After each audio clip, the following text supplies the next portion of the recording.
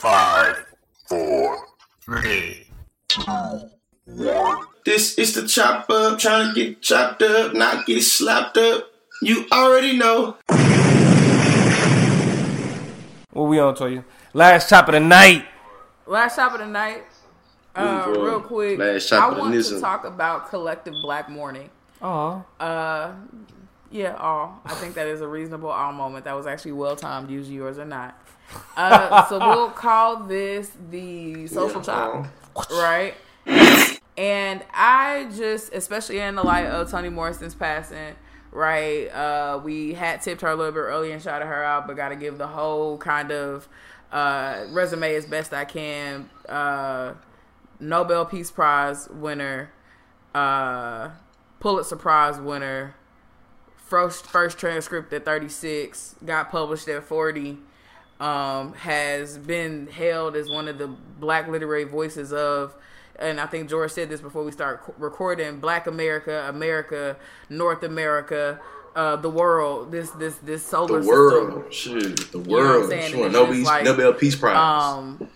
Amazing in all rights and in our context. And so with her passing, with the passing recently of course, Nipsey, of a whole bunch of black people that we can think of and talk about, Aretha Franklin, right? Like, I think since we've been recording, I'm trying to think of who else has passed that we end up having to talk about that's been popular. But we get to this place of collective mourning, where I think it's been very interesting to see just how black people start to, mobilize and shift. I saw a tweet that touched me earlier that was like, all black literary geeks unite. When are we, what Toni Morrison tattoos are we getting? Like, what y'all getting out there? Like, let's start a thread of all, our tattoo ideas or the tattoos we got, Toni Morrison tattoos we already got, whatever. And so, it got me thinking about just how we mourn as collective black people. And how it feels for us to lose our ancestors. So, for y'all, think back. Who has it been the hardest to lose since you've been alive? Like, think about people we've lost since you've been alive. Not before, not who you would like to know. So, like Martin Luther King or nothing like that. Famous people? Or? Famous people. And we're talking about famous people. Not people in your life. This is collective black mourning. Right? We're talking about something we all felt as a culture that kind of hurt. Yanti. Right, so who has already passed that, as like a collective black culture, you've been like, damn, that touched me. Go ahead. Michael Jackson. I cried on the couch and watched the Michael Jackson videos on BET for like 6 hours. Fucked me up. Because it was like, that was the first time like an actual dream of mine like got crushed. Or maybe like the second. The first... Well, that's the whole other story. Different story. But this is the set. Like, I wanted to meet Michael Jackson. Like, as a kid, I was like, whatever I'm gonna do in life is gonna put me in a position where I could grow up and meet Michael Jackson. Yeah. And then he died. Say everybody in the comments like Tyler was like Michael Jackson. You know what I mean? So that was the first one for me, for real. Gotcha. See, for mine, I feel like the person that I think that I really got touched the most that died that was famous. They wasn't that famous, so it wasn't that big of a collective mourning like that. It was only for Southern niggas. But when Lil Snoop died, when Lil Snoop died, that was the person that touched me. That death really touched me. It really made me look at life a little bit differently. I actually shed some tears and cried about it. Like, I seen him coming up. I really related to him, identified with his music. Not because I was living what he was going through and nothing like that, but because I could, I understood it. That's where I came from. And I seen a lot of people from my community and my hood, you feel me, that really like Lil Snoop. And they really, I feel like they identified with him. I had to call George when you know what I'm saying? So I seen when he died. I had to call him. A lot of people really. Bro, like, what? Yeah, Snoop, you know what I'm saying? Yeah, I was looking forward to his new mixtape. Yeah, I remember Lee was on a heavy. Man, it was crazy. I remember that though. I think I didn't really get the whole gist of it till both you put me on and he passed away, and then I put it all together like I could finally understand why it was so meaningful to you. You know what I'm saying? But for sure. Yeah. I have probably two. I say one is Michael Jackson, and I say the reason why it was impactful for me is not even that I'm that big of a Michael Jackson fan. Blasphemy. I mean, hey, feel how you want to feel about it. It is what it is. But the significance of it was not missed on me because I was doing an internship at a radio station when he died. Like, I think I was like 17. So they put it on you. So when he died, I was at work. And I'm like doing whatever the hell I'm doing. And they just laying it on you. Michael Jackson died. And like you should see the wave of emotion in a radio station. People do music for a living. Yeah. You know what I'm saying? And that's like a meteor in a radio station? Yeah, it was 95.7 The Vibe, actually. That's where I was working at. Yo. Yeah, I was working at 95.7 The Vibe in Kansas City. Good thing you in that 103. Y'all would have been up there. Yeah, really. They really lost it. You know what I'm saying? But I feel like white folk be just as, if not as, more dramatic about people. Yeah, you know what? Yeah, you know what I'm saying? So the shit was wild, like just being in that place. 95, like they probably played more Michael Jackson music. Listen, for the whole rest of the day, everything changed. Like to watch a radio station, to watch that type of atmosphere respond to, you know what I'm saying? An artist's death, an artist of that magnitude, it was just like a very eerie place to be in. Yeah. And then I say, what happened, Lee? Hey. I'm about to say, Tavi said Nipsey. I think for me, the second person, and I ain't even listen to music like that, but his death impacted me. But hold on. His death really made me. Yeah. We cannot talk about collective mourning without talking about Pac and Biggie. I mean, I didn't collectively mourn them. Like this conversation. But we about, only like a wait. And that 365 was significant. And I also just grew up in a house where. That just wasn't where everything. That wasn't just. I grew up around drug dealers. Who? Pac and Biggie. Hold on, I miss who y'all saying. I want to be a part of that collective mourning, but I just. Oh yeah, Pac and Biggie. Yeah, Pac and Biggie. I mean, yeah, I was young though. I don't know. I guess I was a different. I understood what was going on. It was just that and the other. I do remember. 2-3 years older than y'all, so that makes sense. Because like for me, like I remember running. I remember like. Skipping around the projects, rapping, I'd rather be your N-I-G-G-A, so we could get drunk and smoke. Like, really, like, that was like, so I recognized the significance of Pac. You feel me? And so when he got killed, like, actually, even as big as Michael Jackson was like me as an adult, really. But as a kid, the first time I really felt collective mourning was Pac. And then when Biggie died, it was like everything shut down. Like, all the beef stopped. Oh, hey, man, I feel stupid. Man, somebody from Texas might have said, it. Hey, when DJ Screw died in Texas, that was probably the first time I really probably was like really dealt with collective mourning like in a different way. Because I feel like being down south, people fucked with Biggie, people fucked with Tupac, but I don't think it was that crazy. I mean, it probably was, but I think Tupac died in like 96. I was like 5 years old. You know what I'm saying? But when DJ Screw died.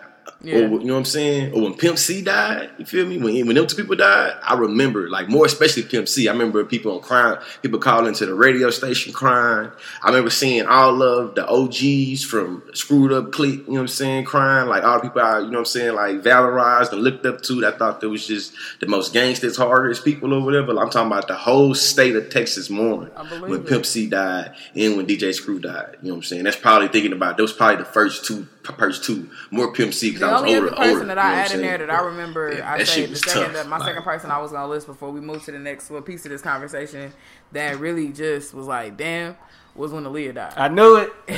I knew it. And that ain't even. I'm not even. Kyla just posted it, and I even. I don't. You know, I'm not the type of fan that'll like cry if I see a celebrity, or I'm not the type of fan that'll cry if one of them pass away. It's just like, damn, it's a humanizing experience. Like these people are mortal. You know what I mean? Like it is wild because I do think they got family, they got this, they got that. Like wondering about their last moments. That's more where my head goes, and so I never forget when Aaliyah died. Like I was able to kind of her and Left Eye was like. Yeah.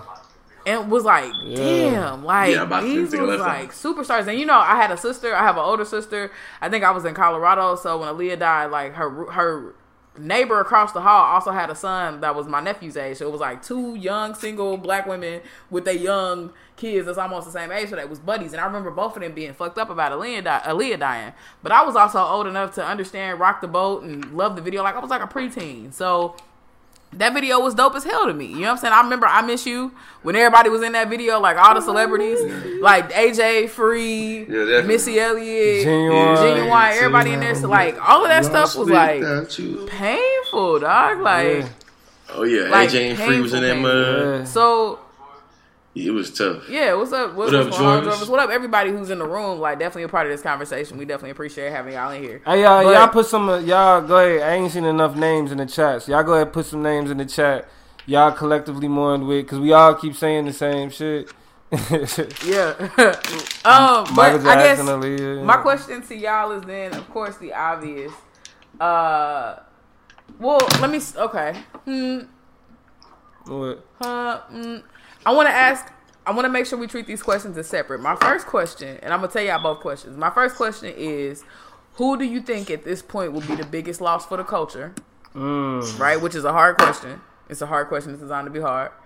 My second question I want to ask y'all is, who, give me a few names now, for you personally is going to be hard to, you know what I'm saying, see pass away. Like, when they die, you're going to be like, shit, like, wow.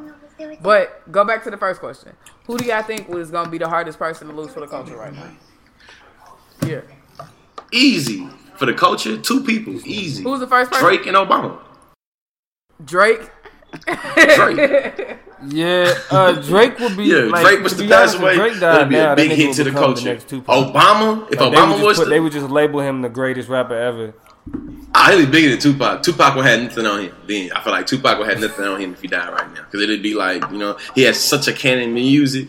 Like, once I got older and realized that Tupac really was just the shit for 3 years, 4 years. Yeah, you know what I'm saying? But Drake been on for a decade. You know this ain't the place for that conversation. But yeah, we'll.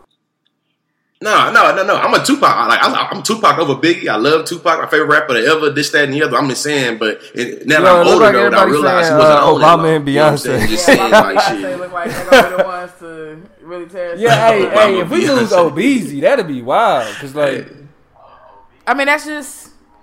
He's still visiting. Hey, listen, man. I hate to say it like that, but whenever Obama does, whenever the ancestors do call Obama home, the whole black community, global community of black people gonna mourn. And it's gonna be some crazy ass mourning. Obama the goat of black people. I don't give all you conscious niggas out there.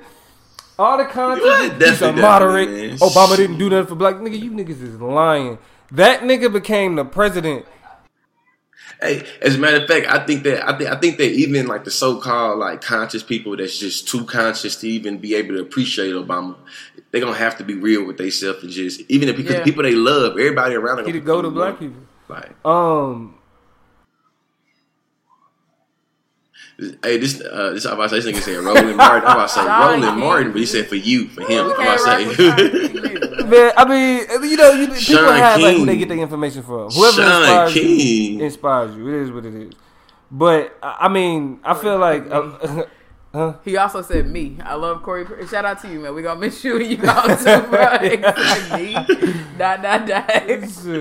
Start the period. You feel me? So, but I would have to say Jay-Z would be big if we lost Ho.